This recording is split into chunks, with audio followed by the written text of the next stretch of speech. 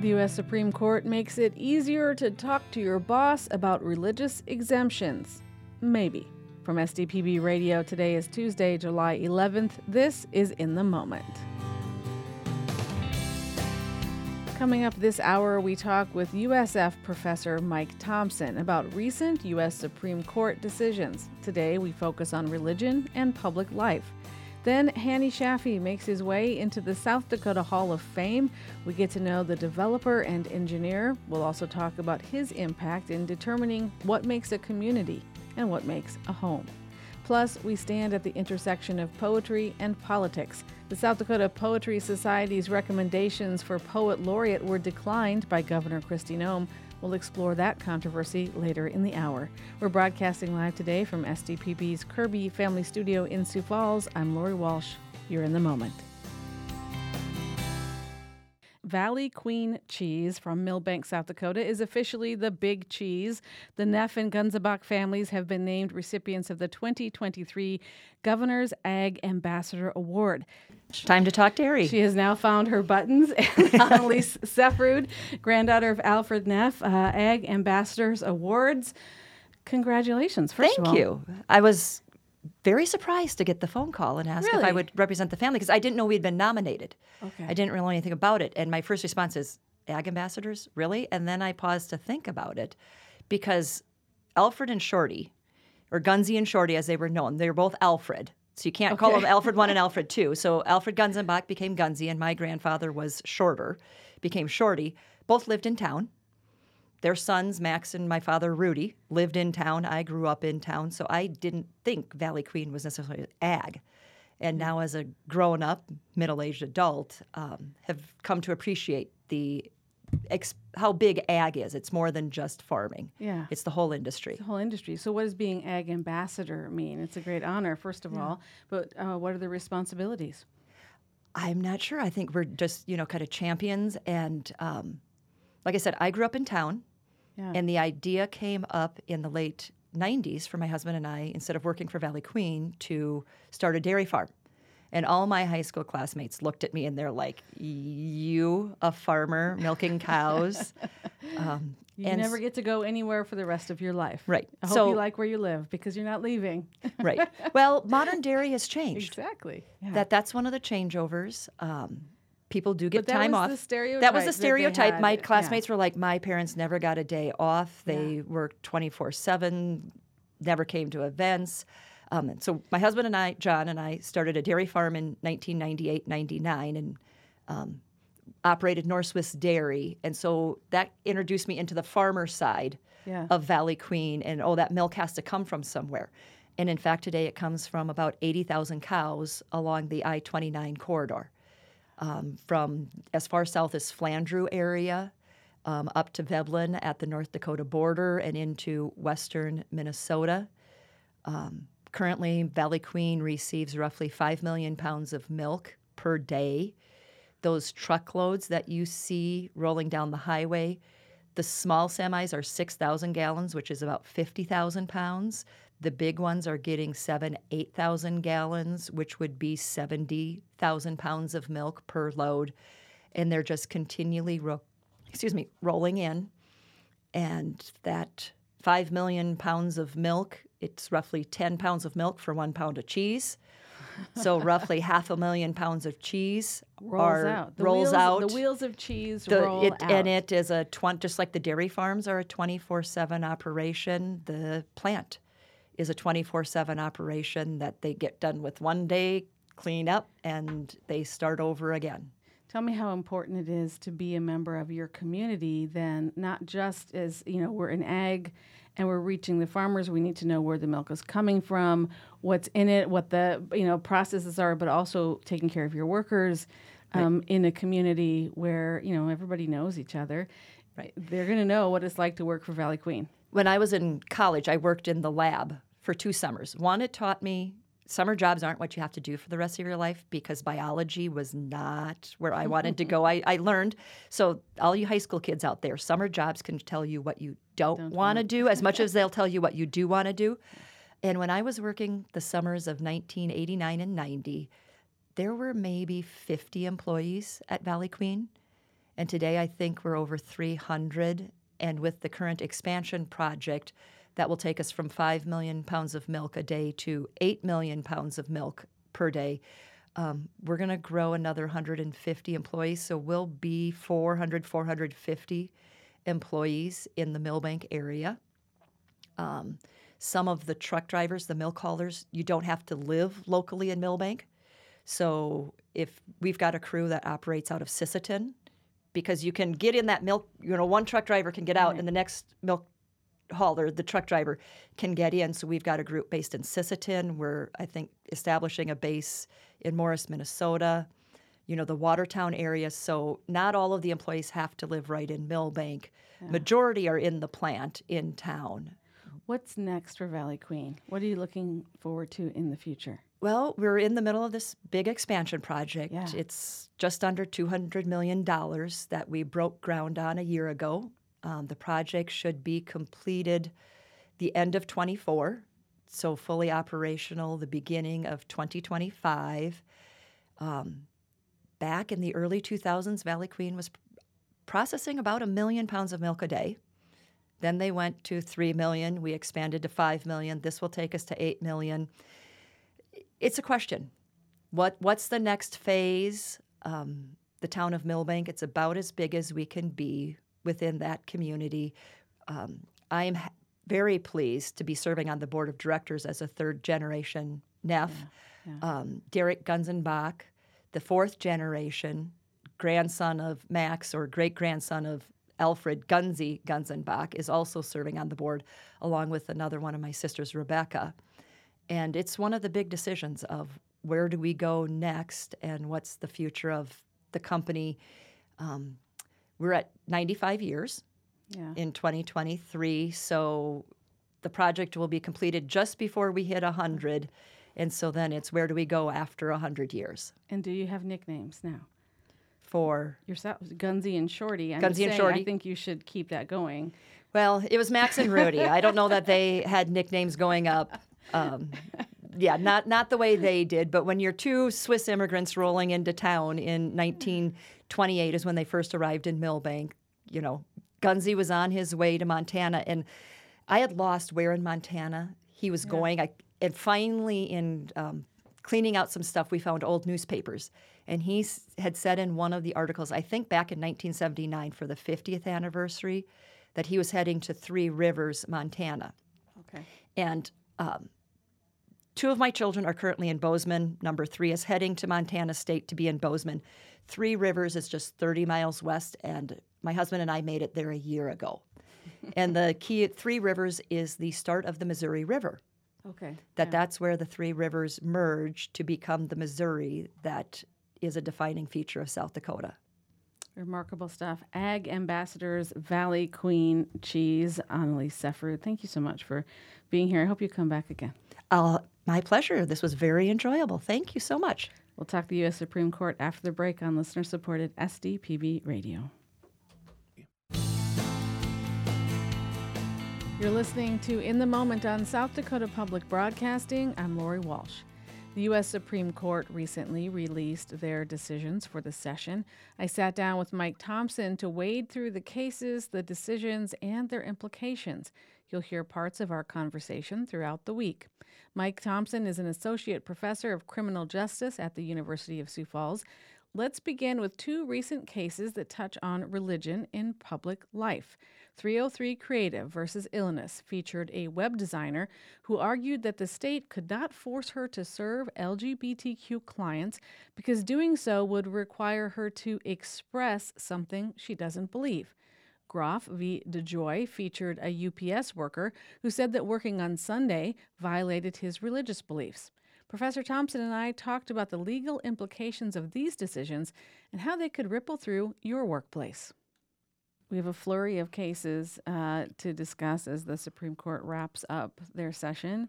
And we have been seeing over the past, few years, but certainly in this session, the idea of religion in public life come up again and again with this court. Am I imagining that? Or are you seeing also, I don't know if it's a trend. Right. I don't think you're imagining it, no. I think that beginning with COVID-19 and all the court's emergency orders and things, I think that religion is something the court is keeping track of. All right. So Colorado had a baker a few years back Yes. who did not want to bake a cake for a gay wedding, and that went all the way to the Supreme Court. Now Colorado has a web designer. How are Right. those two cases different? Because they both involve creative professionals saying they do not want to work for a client who they say their religion is it would be against their religion Right. to accept that business. In the cake case, that was specifically based on the religion clauses in the first.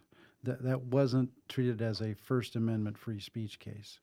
In this case that the court decided this past week, it's called 303 Creative versus Ellenis. In that one, that's a First Amendment free speech issue, not a religion issue, even though she said that she didn't want to do anything that would not align with traditional biblical principles. So there's a religious overtone, so to speak, with it, but it is a free speech. It is a free speech case and not a religion case. Okay, so her argument was essentially, I'm a web designer. I don't want to do a web design for whom and why. Right. She didn't want to do a web design for a gay couple because she didn't want her website, which all the parties agreed was expressive behavior, was expressive speech. She didn't want that used to espouse a view with which she disagreed. And with this case, like any Supreme Court or any court case, the parties have to show that they have a live case or controversy. So oftentimes the first question in a case is whether a litigant has what we refer to as standing. Do they have an injury that the courts can redress? So the first question here was, Colorado's got a public accommodations law that says she's public facing, she needs to not discriminate, essentially. Colorado had not enforced the law against her. She asked the court to enjoin them or to stop them from enforcing the law against her if she decided not to create the website for that reason. So it's largely hypothetical. Yeah. In the sense that it's not like she lost business or somebody else lost the opportunity to. It's very much ahead. Before I do this, what's going to happen to me? Exactly. Yeah. Okay. She asked the court to stop Colorado from enforcing the public accommodations law against her and her expressive activity. And the court did. The first thing the court decided was the Colorado statute presents a credible threat to her First Amendment protections. So that's why the court decided that she exhibited enough of an injury to seek redress in the courts. So the justices, the opinion and the dissent, it almost looks like they are looking at two different cases. I mean, they really view this as two, which I totally get because listeners today are probably, we have these core values. We don't want anyone to force us. We don't want the state to force us to say things that we don't believe. Right. That's abhorrent to us. On the other hand, we believe in the dignity and the right for people to be human beings and not face discrimination because of what this nation has already been through regarding this. And these two things are at clash in this case. Exactly. Yep. Exactly. Yeah. The dissent in this one talked about a case that is based on religion.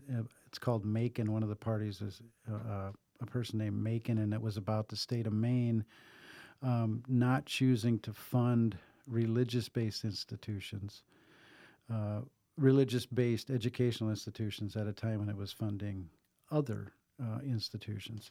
So that was actually based on a religion question, it wasn't based on expression as protected by the first. So I think the dissent grabs onto the religious nature kind of this free speech claim in the 303 Creative case, and does talk about the public accommodations law and the purposes of them. And the dissent does get to some First Amendment principles. The dissent talks about hey, this public accommodations law is a generally applicable law. It's not specifically targeted toward expression. So since it's a law of general applicability and not directed at expression, it's not entitled to First Amendment analysis, which is a complicated legal rule. What's the difference between expressing your opinion and taking action that is discriminatory against another human being? Because refusal to serve somebody feels like an action, not just an expression of her. Like if she goes on Facebook and says, I would never serve someone from the LGBTQ community. Well, so what? That's protected speech. But if somebody comes in, then that's discrimination because you're taking an action now. Where's that line? Great question. And there's an answer that is probably not satisfying for you because or anyone. Yeah.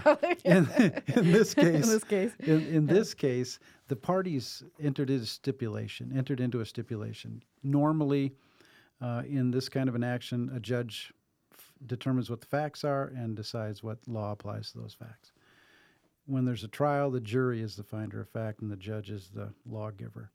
So in this case, the parties, the state of Colorado and 303 Creative, they agreed that what she was doing was expressive activity.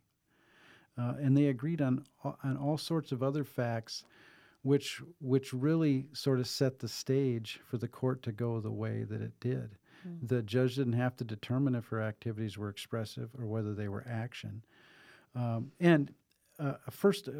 We do have a First Amendment protection over action. It's not as strong as it is over pure speech, but we do have First Amendment protections over action. So the stipulations, the agreements that the parties made in this case really set it up for it to be decided the way it was. So then how limited or narrow is the decision for everybody who owns a business and says, and their business is a creative expression, whether that means you're an artist or a musician or a web designer or Right. a cake decorator, what's changed for you? Because if it's narrow in that sense, who can you serve, who can you not? And right. I think if you're engaged in expressive activity, if your business is expression, then according to this decision, you can decide what you want your expression to entail, what message you want your expressions to entail. And the government, according to the majority here, the government can't force you to espouse a view with which you disagree, if it's expressive. If you're a tattoo artist and somebody wants a tattoo that you find is not an expression of your... Right. But does it have to be more than just, I don't like that? I mean, because she did not in this case have to prove any kind of religious conviction. No, that's not part of this case. No, exactly. The religion clauses are not part of this case. How big is this case then? It always depends. I don't think this court is really in line with a bunch of old precedent about the protection given to expressive activity. There were some in the 60s, 70s, some public nudity cases, where the justices had to determine whether being naked in public was protected expression, and they'd ended up the way the court then, and Scalia was a big part of this, and of course Amy Coney Barrett was his clerk.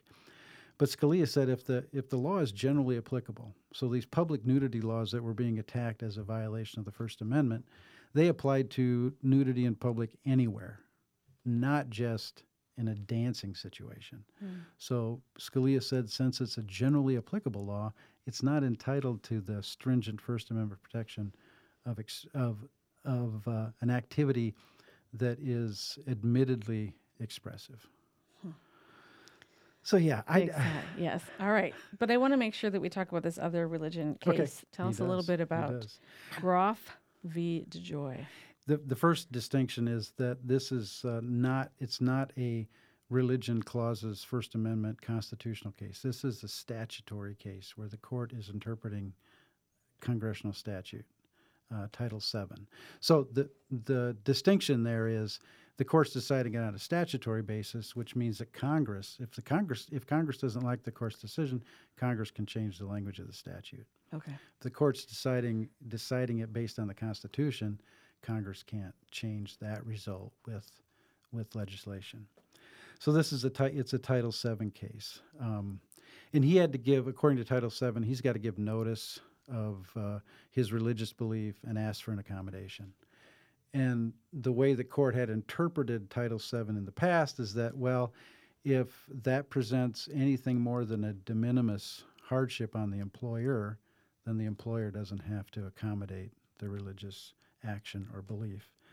So the case was about, okay, what is the standard? Is it de minimis, meaning that if me having to accommodate your religious belief is minimal, then I have to do it. But if it's anything more than minimal, then I don't have to do it. So this isn't that big of a watershed case because both of each party agreed that de minimis is not the correct standard.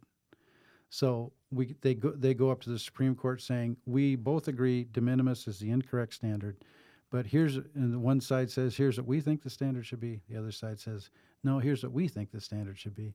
The Supreme Court wound up in the middle of this of this one, and they agreed that it has to be a substantial. The accommodation has to result in substantial increased costs to the employer before the employer doesn't have to accommodate the religious preference. My favorite part of this case is that atheists sign on in an amicus brief saying, we got to do your work for you when you stay home on Sunday, right. Essentially, which is a fair point. And the agreement with the unions, the other employees that it's a small branch, they're going to have to cover for you. Yep. Is that relevant at all when we look at a changing American society? It is relevant. Yeah, it goes into determining whether the hardship on the employer is undue, which is heavily fact dependent. But this person did transfer to a rural carrier, which wasn't delivering Amazon, and that was going well. But then that small outfit decided to deliver Amazon too, so then he had a problem. But then they started disciplining him for not showing up to work on Sunday. So if all the Christians who consider Sunday their Sabbath stay home and say, are they, I guess my question is, if you are a Christian, for example, and there are other examples we can use, and you live in South Dakota and you've been told you got to work on Sundays because, that's the rule. Did anything just change for you? It became easier for you to do that. Because now once I go to my employer and say, hey, I don't want to work on Sunday, you need to accommodate my religious belief, then the burden falls on the employer to show that, well, accommodating that is going to cause us undue hardship, which means there have to be some substantial costs to the accommodation. So then it's up to the employer. The burden shifts to the employer to show those substantial costs, which is going to be more proof than was required under the previous standard. Interesting.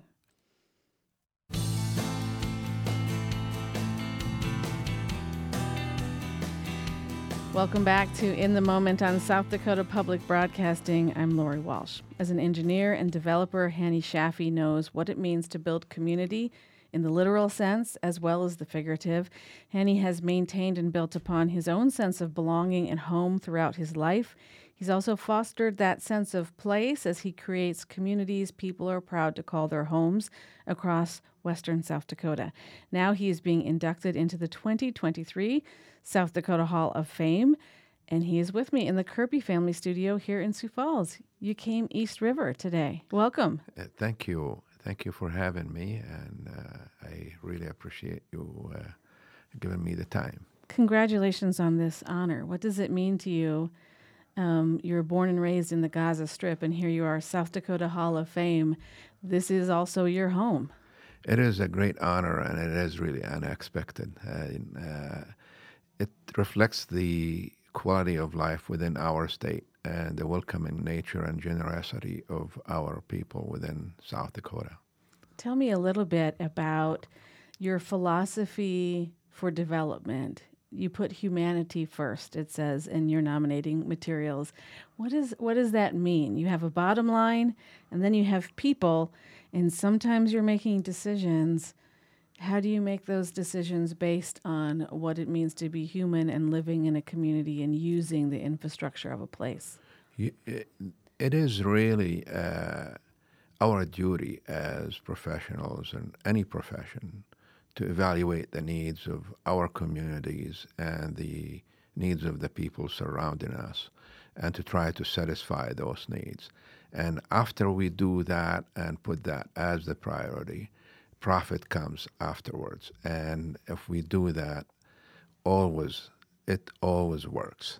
And in our case, we really do, as designers and as developers, evaluate the needs of our communities from affordable housing, wages, education, healthcare, and retail, and try to make our developments reflect and satisfy those needs. What do you love about the Black Hills and the communities that you have become part of and really have helped create? What resonates for you when you go to the Gaza Strip and people say, "Tell me about your home"?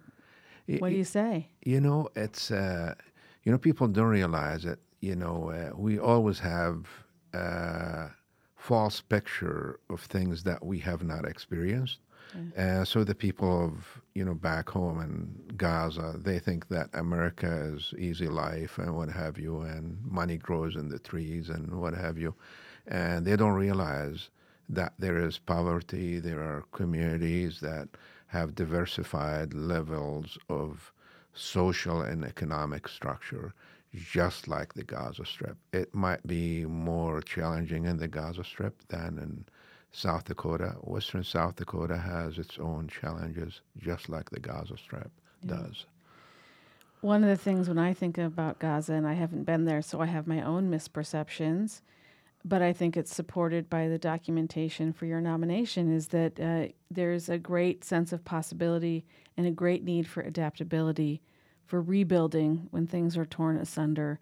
Tell me a little bit about how those two things inform your work. The needs in the Gaza Strip, of course, there are economic and political things that don't exist anywhere else in the world. It's crowded. It is a very confined place, and it has limited possibilities and opportunities. So therefore, you have to be really creative.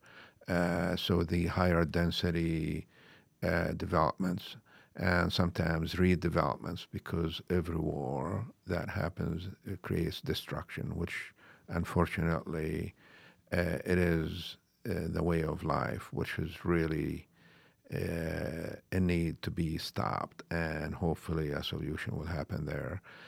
Those economic and political challenges really exist, to a limited case in western South Dakota. We have our native population that has really, over the years, has limited abilities and limited opportunities within the reservations. So we try to improve their situations. We work a lot with the native population in western South Dakota. There is also a lot of poverty within certain neighborhoods within the city and within the Black Hills because of lack of wages. So we try to work in improving the wage scale. So we try to develop businesses that create opportunities for the people, and I try to satisfy the needs for housing. Because as you know, the largest investment that most families do is in their house, and if they don't own a house, sometimes they don't have the ability to create a future for their children, by saving into that house, and also spending the money in a high rent, sometimes does not really yield any savings for them. Yeah. What difference does it make to have a home, whether that means a house or just a community that you love, that you feel part of, that you feel is functioning? What does that do for people's lives?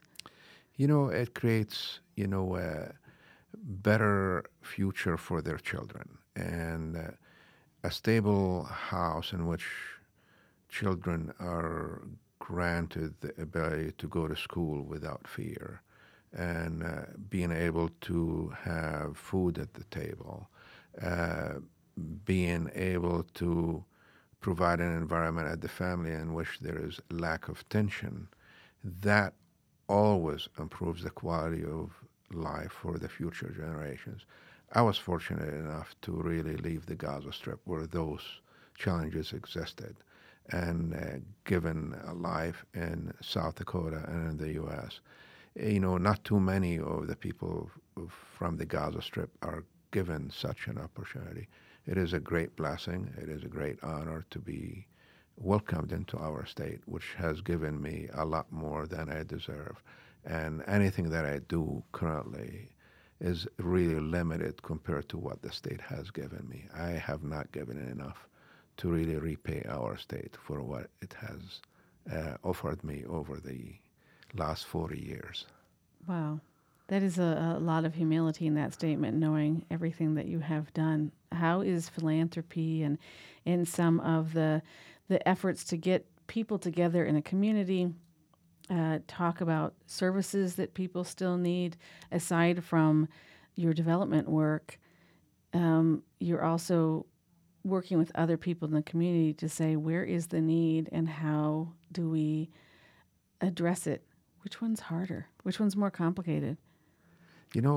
Nothing is really impossible if we give ourselves a chance to work on it and work on it collectively. And collective collaboration among all the people or among all the entities will yield good results. Currently, we have challenges in our workforce development, and we work across the state, with different agencies in a collective manner to really improve that, regardless if it is utilizing our native population or refugees like the Ukraine refugees or immigrant workers or what have you, to really work on improving the productivity, because we have a lot of resources within our state, and if we don't utilize those resources to serve our citizens of our state, we will be doing disservice to them. And so therefore improving the wages, improving the education, improving the healthcare, and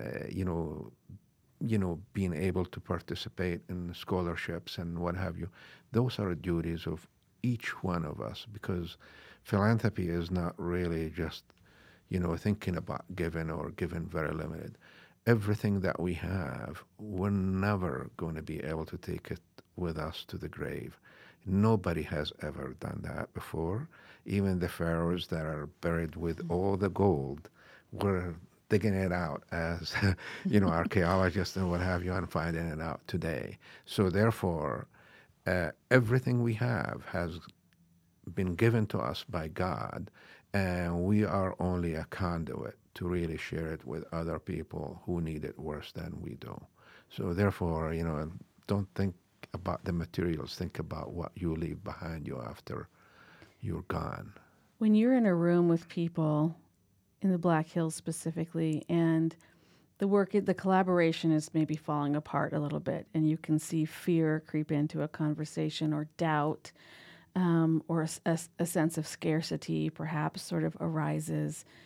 What are some of the ways that you can overcome that? Because we don't always reach our highest aspirations of service or collaboration, or vision. When it falls apart, how do you intervene? Communications.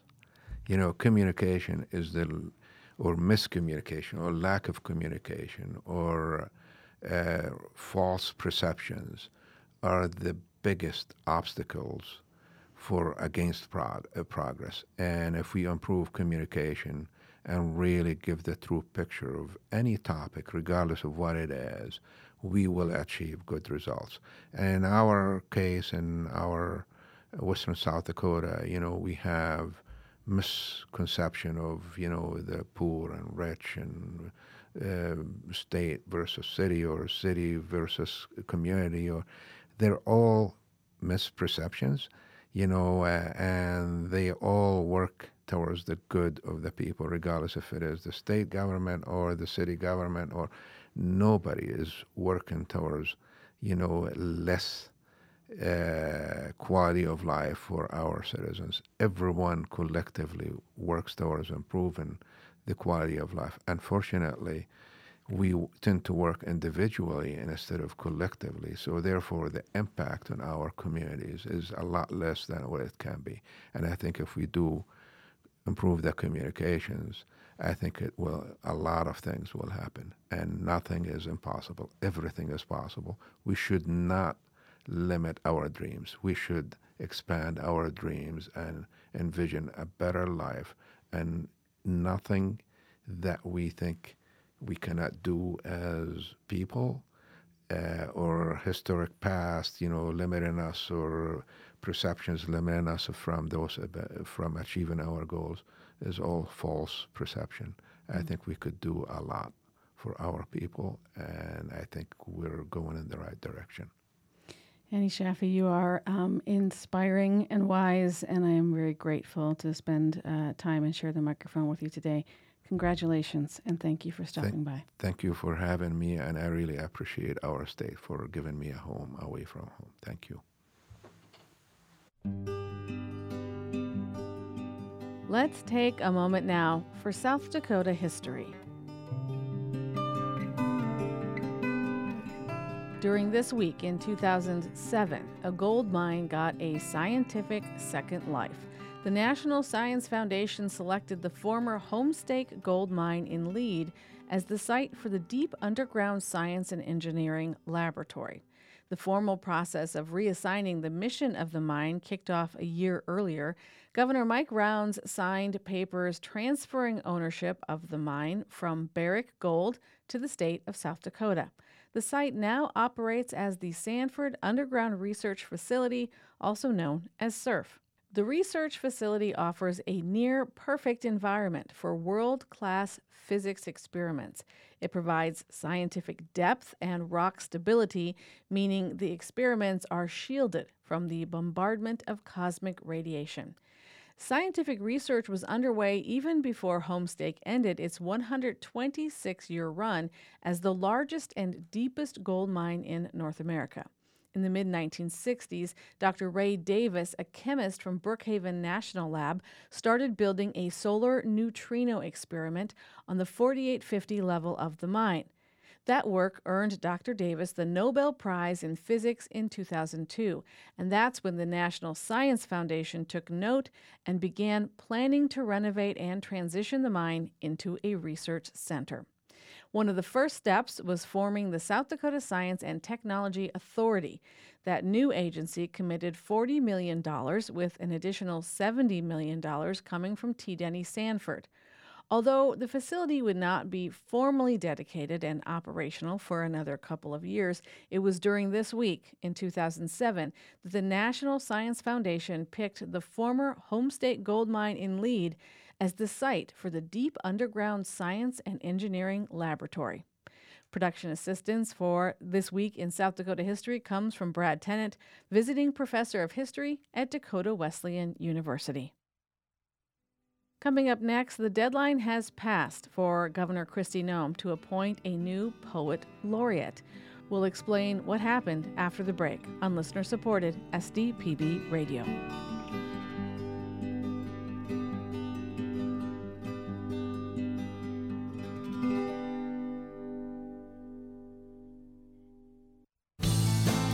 You're listening to In the Moment on South Dakota Public Broadcasting. I'm Lori Walsh. We're going to take an in-depth look now into the controversy surrounding the state's top poetry post. The term of South Dakota's poet laureate is 4 years. It begins July 1st, the year following gubernatorial elections. That's according to a 2015 state law that updated the selection process. But this year, Governor Kristi Noem has not appointed a poet laureate.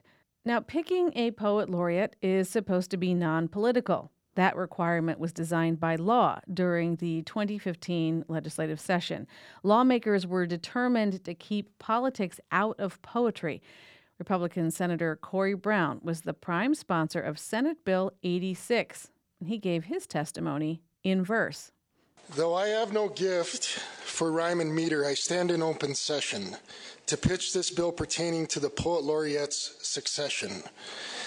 Despite my longing looks for the committee to move consent, I stand and ask you now, assured and Lee Schoenbeck was a state representative at the time. He spontaneously recited Badger Clark during debate. We lack sophistication. Our lives are all frustration. We South Dakotans, so some writers say.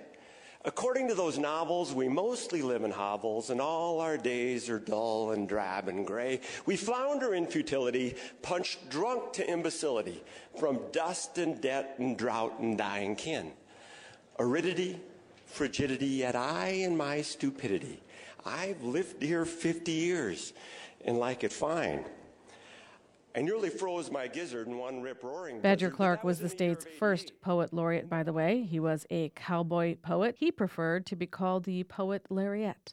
Senator Deb Soholt pointed out that the text of Senate Bill 86, should it pass, would be printed partially in haiku form. Governor Dennis Dugard's office expressed concern that the Poetry Society Board might offer a candidate unpalatable to future governors. Dugard's amendment to Senate Bill 86 was defeated, however, after Senator Dean Wink declared, I would agree with the good representative that maybe the society is in a better position to nominate the poet laureates than the governor. So Senate Bill 86 passed. It says, quote, no person may be appointed unless such person has been recommended to the governor by the South Dakota Poetry Society and has written and published poems of recognized merit prior to the appointment. Now, the governor is not required to approve the board's recommendation for poet laureate. Governor Dugard approved the appointment of poet Leanne Rorapaw in 2015. Governor Noem celebrated poet Christine Stewart's passion for poetry when she appointed Stewart to the post in 2019. Christine Stewart moved to Canada midterm, taking an academic position at a new university. Governor Noem declined to accept the society's recommendation for an interim poet laureate, and now the governor's silence on a new appointee threatens to leave the state without a top poet. Poet Laureate Emeritus Christine Stewart says, since the laureate is not a paid position, whomever is chosen must be an effective collaborator, as well as a poet of merit. And so it makes me really sad that the board's choice didn't get confirmed by the governor, because I know the board knew that they could work with their choice, that they believed in that person's track record and their quality of their own work and what they had in mind moving forward. So it's just a loss, it's just a loss for that new work to happen under that official poet laureate title. So as far as we are concerned, with the deadline having come and gone, we will go without a poet laureate for the next 4 years. That's Dana Yost. He's the current president of the South Dakota State Poetry Society. It's an important cultural position in the state. South Dakota has had a poet laureate since 1926, and that person is a leading advocate for not only for poetry but for the arts. And so it's a very important position, and it's just it's disappointing that we're going to go vacant for 4 years. SDPB has confirmed the Poetry Society Board selected poet Bruce Roseland as its first choice. Roseland is a fourth-generation cattle rancher from north-central South Dakota. He's written several poetry collections. He's a South Dakota humanities scholar. He's a former board president, and he is winner of multiple Will Rogers medallions in poetry. Now, Roseland resigned as poetry board president on October 16th of 2022. He told board members he was interested in putting his name in for the post. Those applications opened on November 1st of that year.